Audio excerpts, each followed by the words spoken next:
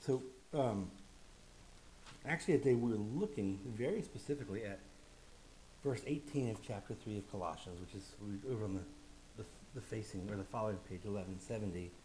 But as I've been doing, we're going to read this entire section up to that verse because we want to hear God's instruction in a whole way. We live by the counsel of God, not by bullet points. So hear the reading of God's word, the voice of God in the earth, Colossians 3, 1 through 17. If then you have been raised with Christ, seek the things that are above, where Christ is, seated at the right hand of God. Set your minds on things that are above, not on things that are on earth, for you have died, and your life is hidden with Christ in God. When Christ, who is your life, appears, then you also will appear with him in glory. Put to death, therefore, what is earthly in you: sexual morality, impurity, passion, evil desire, and covetousness, which is idolatry. On account of these, the wrath of God is coming. In these you too once walked when you were living in them. But now you must put them all away: anger, wrath, malice, slander, and obscene talk from your mouth. Do not lie to one another, seeing that you have put off the old self with its practices and put on the new self, which is being renewed in knowledge after the image of its creator. Here there is not Greek and Jew, circumcised and uncircumcised, barbarian, Scythian, slave, free. But Christ is all and in all. Put on then as God's chosen ones, holy and beloved, compassionate hearts, kindness, humility, meekness, and patience, bearing with one another, and if one has a complaint against another, forgiving each other. As the Lord has forgiven you, so you also must forgive. And above all these, put on love, which binds everything together in perfect harmony. And let the peace of Christ rule in your hearts, to which indeed you are called in one body. And be thankful. Let the word of Christ dwell in you richly, teaching and admonishing one another in all wisdom, singing psalms and hymns and spiritual songs, with thankfulness in your hearts to God. And whatever you do in word or deed, do everything in the name of the Lord Jesus, giving thanks to God the Father through him. Wives, submit to your husbands as is fitting in the Lord. Husbands, love your wives and do not be harsh with them. Please offer prayer with me.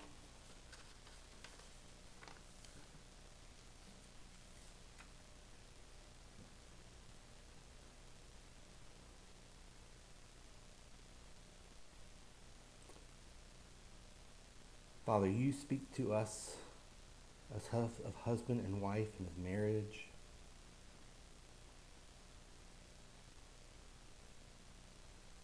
And we have heard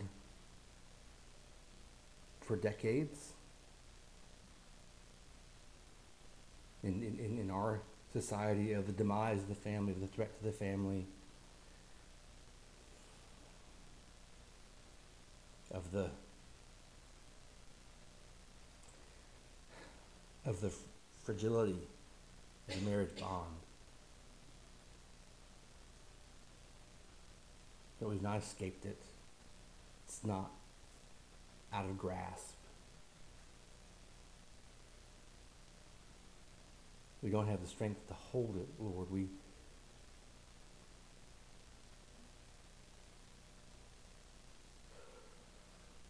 would wreck it, or we would make it into some tool for ourselves.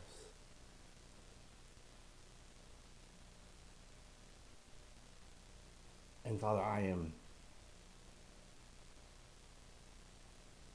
so aware that it is my calling to speak your word, to preach to your people.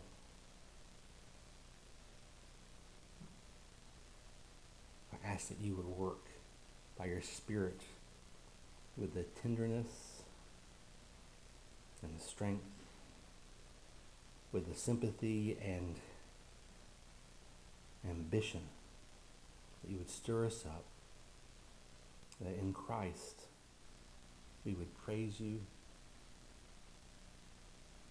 that you would persuade us how deeply loved we are in your Son, Father. We pray in his name. Amen. Christians here, by faith in Christ, wives and husbands extend the peace of Christ into their families, even beyond their families. For this work, they must be supported, instructed, and exhorted. Now, last week we looked at authority and submission in Colossians 3:18 to 4:1. Christians are called to be instruments of Christ's peace by engaging in these kinds of submission and authority. And this is generally rejected in our society, because our culture is obsessed with our individual rights, our own production of our own identity. Sadly, submission and authority are often embarrassing to Christians. Even though Jesus is their Lord and he is God's servant. So I know that this is controversial. Paul says, wives, submit to your husbands as is fitting in the Lord. Husband, love your wives and do not be harsh with them. Imagine the kind of talk that this Bible verse would stir up if it was a billboard out on 55 or 401. How can Paul address marriage in 2 short sentences? Well, first, Paul is brief because this is an exhortation, not an explanation. Second, a succinct exhortation is possible and useful because the Colossians were already well instructed by Paul's colleague Epaphras. They know what Paul is talking about. And third, Paul can be terse with his exhortation because you're not only instructed, you are supported. You aren't left alone to be a wife or a husband. He says, let the peace of Christ rule in your hearts, to which indeed you are called in one body. Marriage is about the peace of Christ, and the body of Christ will help you do the work of marriage. Now, why does Paul bring up the topic of marriage at all? It's part of a trio: marriage, parenting, slavery. And they are similar, submission and authority, but why include them? Marriage is fundamental for society. Marriage creates households. Marriages make islands of hospitality and productivity. Marriages touch all the connections of regular life. And the peace of Christ claims all of it. Wives, submit to your husbands as is fitting in the Lord. Husbands, love your wives and do not be harsh with them. Now, people dismiss this verse. Paul doesn't explain everything, so it can't mean what it sounds like, apparently. And people don't like this verse because they think it makes marriage sound like childhood or slavery.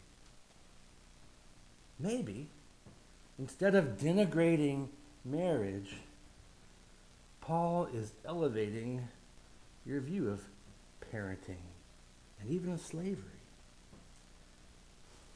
Obviously, slavery and parenting share something with marriage, but think, what is more important about people than the ability to enforce your own will and wisdom? Is getting your own way your significance? Is that salvation? Salvation is complete forgiveness and growing freedom.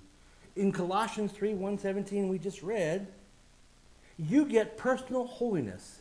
You turn from wicked motives and behaviors. You get an interpersonal holiness. You turn from a life of provoking and being provoked, and you share in the back and forth of love and forgiveness with God's people. You also get a social holiness. You turn from exploiting people and resources and opportunities as part of your rebellion against God. You actually, because Christ is raised, you actually bring blessings into society. You can actually accomplish things bigger than your own life. Things that are pleasing to God. That's marriage. That's family. That's a life. Live for others. This is social holiness.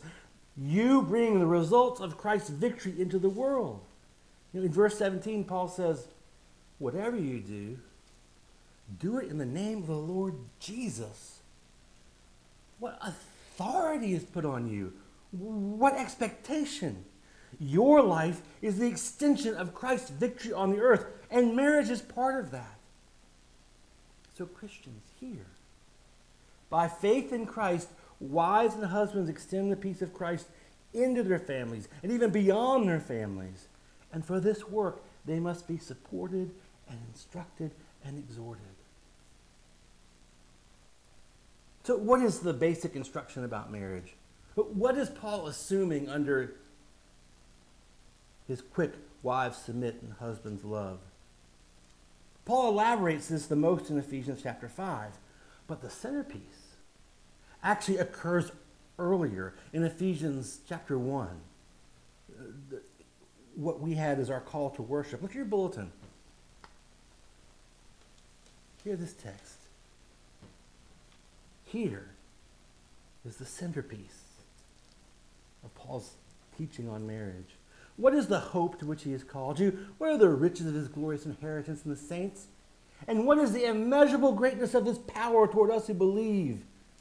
According to the working of his great might that he worked in Christ when he raised him from the dead and seated him at his right hand in the heavenly places, far above all rule and authority and power and dominion, and above every name that is named, not only in this age, but also in the one to come.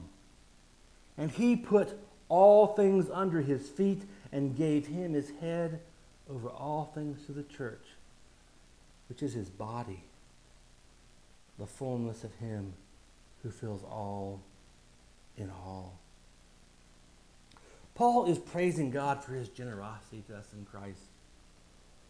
In Christ we have a solid hope. In Christ we have a glorious inheritance. In Christ we have great power working in our lives.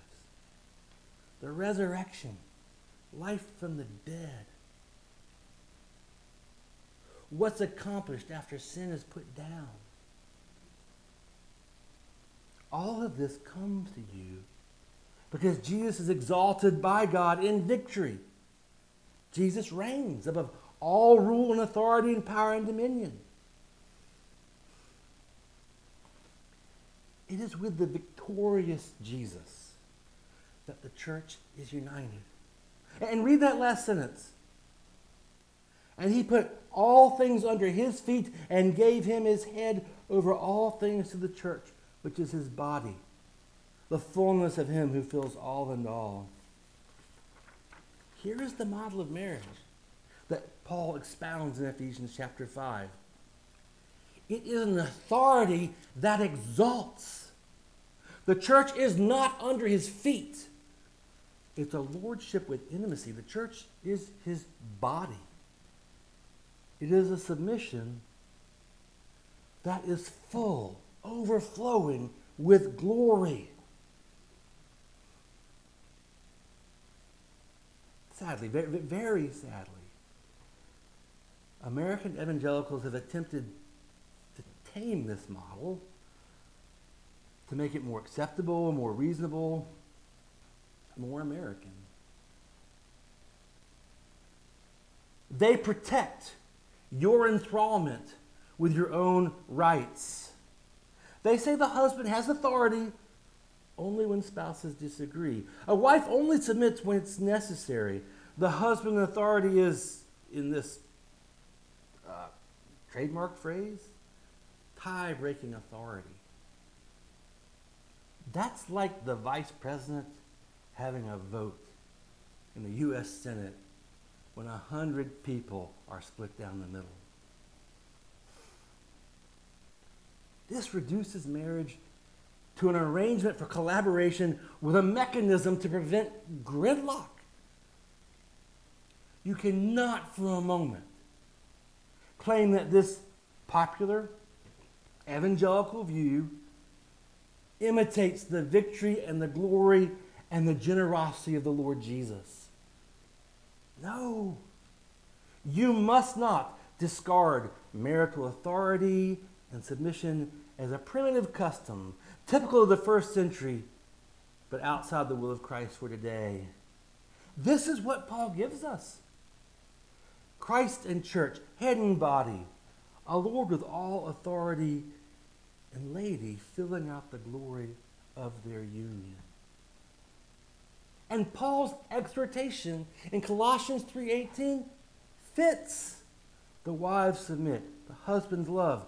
That does look like Jesus and the church. Even if you think that must exclude intimacy and exaltation and glory, the things that Paul praises the Lord for, the gifts that the Lord Jesus gives in taking the church as his bride, his body. Christ is good. And in fact, Christ is better than you think, and so is marriage. Now, just briefly, I want to indicate how these themes are woven into and in the assumptions as Paul writes this letter to the Colossians. And I guess the briefest way is just to look at his first large teaching section. I'll read this text for you. Here Paul echoes those themes. Christ's lordship over all powers, his union with the church as head and body, and the peace, the order he brings in the world by saving mankind from sin. Here Colossians 1:15-20. He is the image of the invisible God, the firstborn of all creation. For by him all things were created in heaven and on earth, visible and invisible, whether thrones or dominions or rulers or authorities. All things were created through him and for him. And he is before all things, and in him all things hold together. And he is the head of the body of the church. He is the beginning, the firstborn from the dead, that in everything he might be preeminent. For in him all the fullness of God was pleased to dwell, and through him to reconcile to himself all things, whether on earth or in heaven, making peace by the blood of his cross.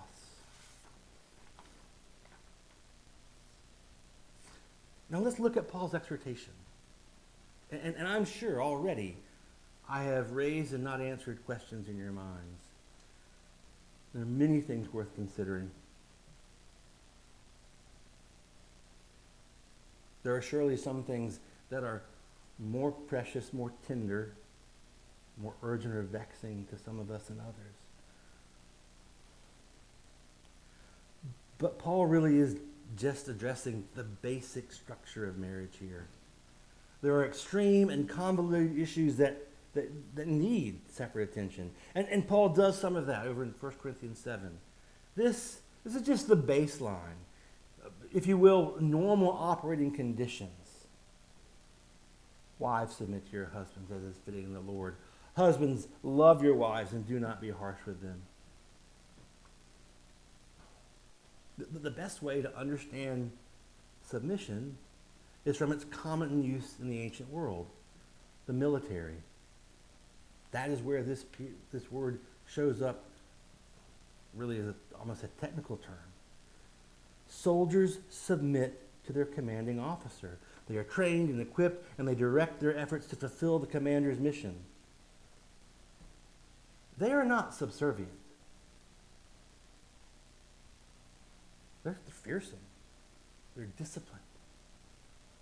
They know their task. They know that the larger strategy depends on their work. No, they do not make what people would call the crucial decisions, but their discipline is the crucial factor.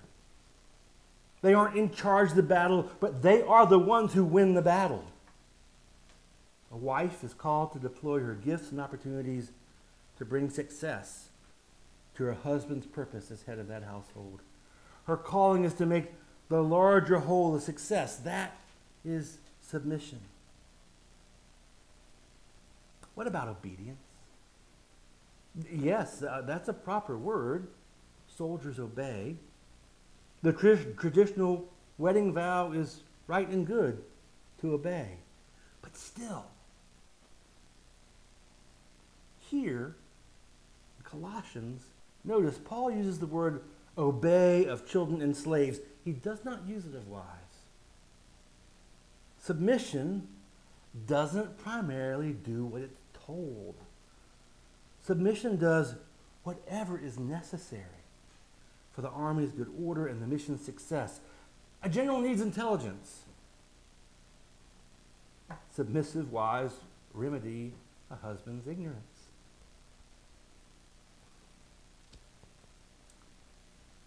Soldiers give accurate reports.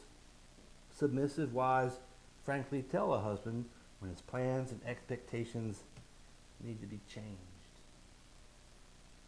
Soldiers change the plan on the fly because sometimes events make a plan stupid.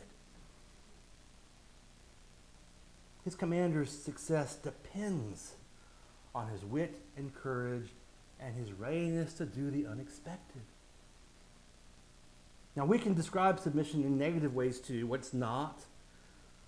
A wife must not be subversive, taking actions that work against the husband's purposes and ambitions. You know, sometimes people are subversive by doing exactly what they were told, when they know darn well that directions were based on misinformation. One way, despite your husband, is by doing exactly what he said and implementing his big mistake. Submission discusses. A wife also must not have a competing agenda. This is serious and subtle, and it's a powerful temptation. You see, submission means that your husband cannot know everything you're doing. He's depending on you. He might not notice.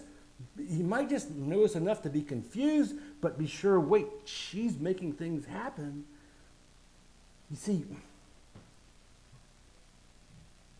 because he's trusting in you, the household becomes bigger than his own ability. He can't know and put a finger on all. Yes, wives should be making judgment calls and changing details and reworking plans. But there's one thing you must not do. There's one bit of common sense that you need to recognize. That's the opposite of submission. You must not decide to ask for forgiveness rather than permission. Submission is not treating a husband like God. No. It must be, Paul says, as is fitting in the Lord. Submission does not reject God's law. It does not give success to wickedness. Submission does not nurse resentment because a husband falls short or acts foolishly. Submission is prayerful and persevering. Submission does not pull back even from being treated as a servant. Sometimes submission is in the Lord and takes satisfaction in imitating Christ's humility. And yes, sometimes his humiliation. Wives are called to submit and to measure what is appropriate by comparing it with the Lord Jesus himself. That's why a wife's submission is done by faith. You can only copy that by delighting in how it is the work that is both your rescue and the measure of his love for you. Now, the husband's duty is to love his wife. This marital authority was assumed in the first century context, but love was not. The husband loves his wife as God loves his created works, delighting in the diversity, providing for its luscious and thriving, investing it with his own glory. The husband must know and nourish his wife's gifts and capacities. Yes, really. This household depends on. The wholeness of this is not putting two halves side by side. Inseparable. You will find the glory of the Lord in all his good things. All his good things are glorious. The husband loves his wife as Christ loves the church. Her weakness or hurt is his. Her faults or sins do not alienate him. He is zealous to build up her confidence and joy before accomplishing any other sort of remedy or improvement. He wants to increase the scope of her accomplishment and ambition. His chief concern is that her submission would be fruitful and impress her with the glory that she carries in her life. For her to see her calling before God. Yes, he speaks and works for her holiness, but not by grading her performance. He works for her to enjoy the results of Christ's victory. Whatever the goals or business or necessities, the husband aims to do whatever they do together in the name of the Lord Jesus. Now Paul explicitly defines the husband's duty in a negative fashion. Do not be harsh with them. Of course, this excludes physical mistreatment, although that would not have been uncommon among the Colossians' unbelieving neighbors. Jesus suffered the blows and injuries deserved by his church. Berating, verbal humiliation, and contempt were no less common in the first century than today. The believing husband brings the peace of Christ into the marriage. He doesn't bring penalties or consequences or the expected result of sin on his wife. He may well make hard decisions and choose great disappointment for his wife, but never heedlessly or unkindly. The husband's authority is constrained. He cannot give her needless hardship or pointless frustration. Her limits and vulnerabilities, her desires and aspirations must be handled carefully by him. She is not under his feet. She is his body.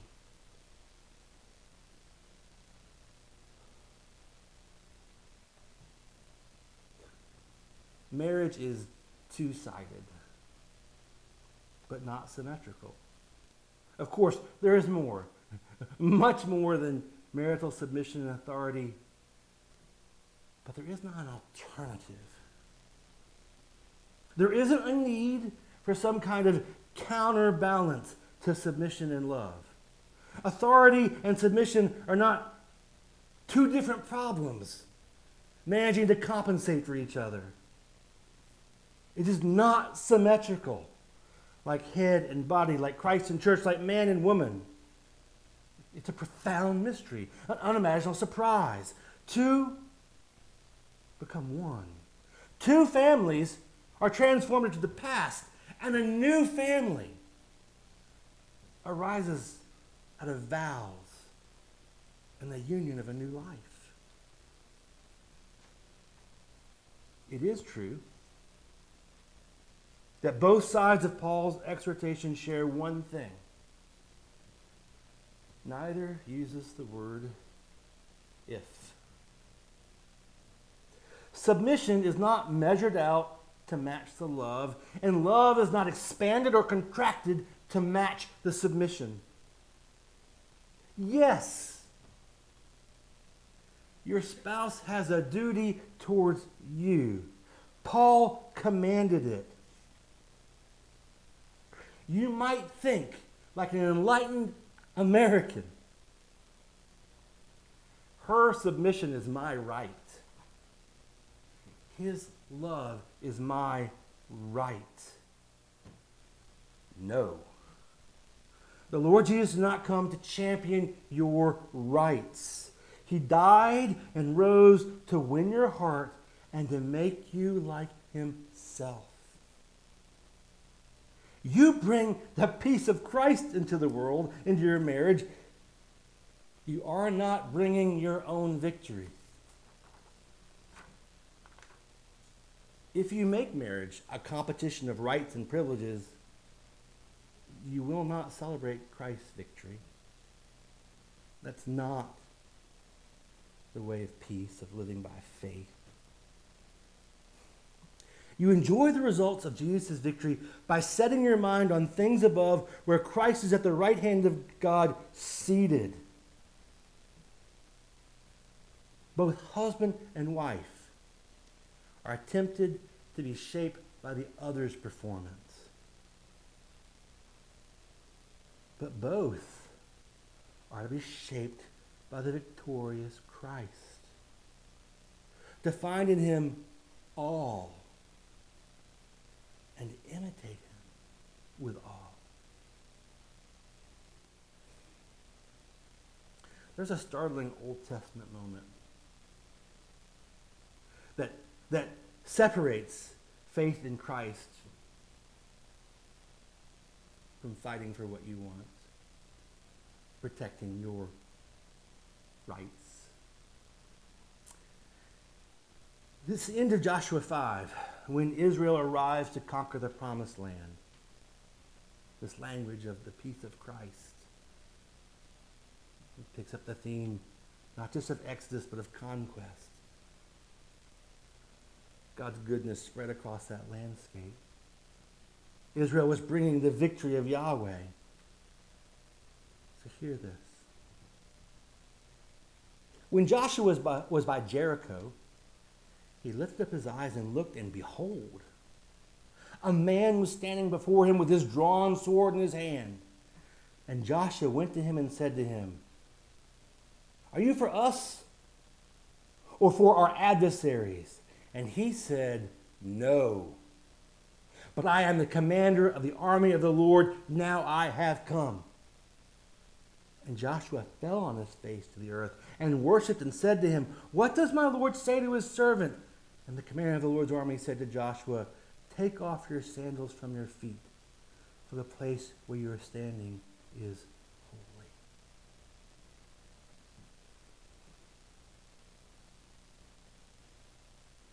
Christian, here. By faith in Christ, wives and husbands extend the peace of Christ into their families and even beyond their families.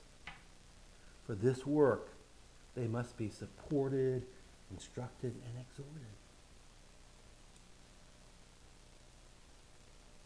I have prepared this sermon with some trepidation. Not so much because, oh, golly, that's a controversy, but because this is so precious. And I want you to have more than well enough done the sermon. I want you to have God's word. Of course, there is more to say about marriage. But hear this. There is not opposite. Paul is clear. And I exhort you. Your marriages are to be the extension of the peace of Christ, his victory into the world. And like everything in the Christian life, your marriages need exhortation. Regularly, graciously. I have here put forward instruction, but you may well need more instruction. And so I urge you to talk with your elders. They, and I know these brothers, they have a sense of the importance and the tenderness. They're married. They've stayed married. Their wives have stayed married.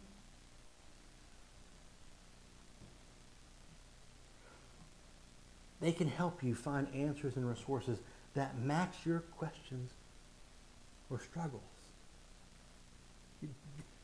You need to be exhorted, but you need the instruction that will win your heart like the command of the Lord standing before Joshua. And I remind all of you, marriages must be supported by the body of Christ. You should expect that in our fellowship, in our life together, marriages can be enriched with a submission like the Lord Jesus and a love like the Lord Jesus. Pray with me, please. Oh, Father, glorify your Son.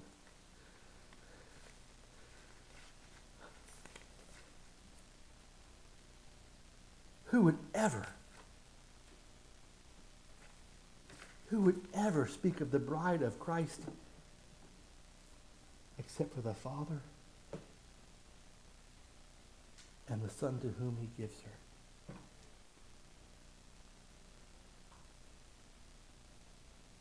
Lord,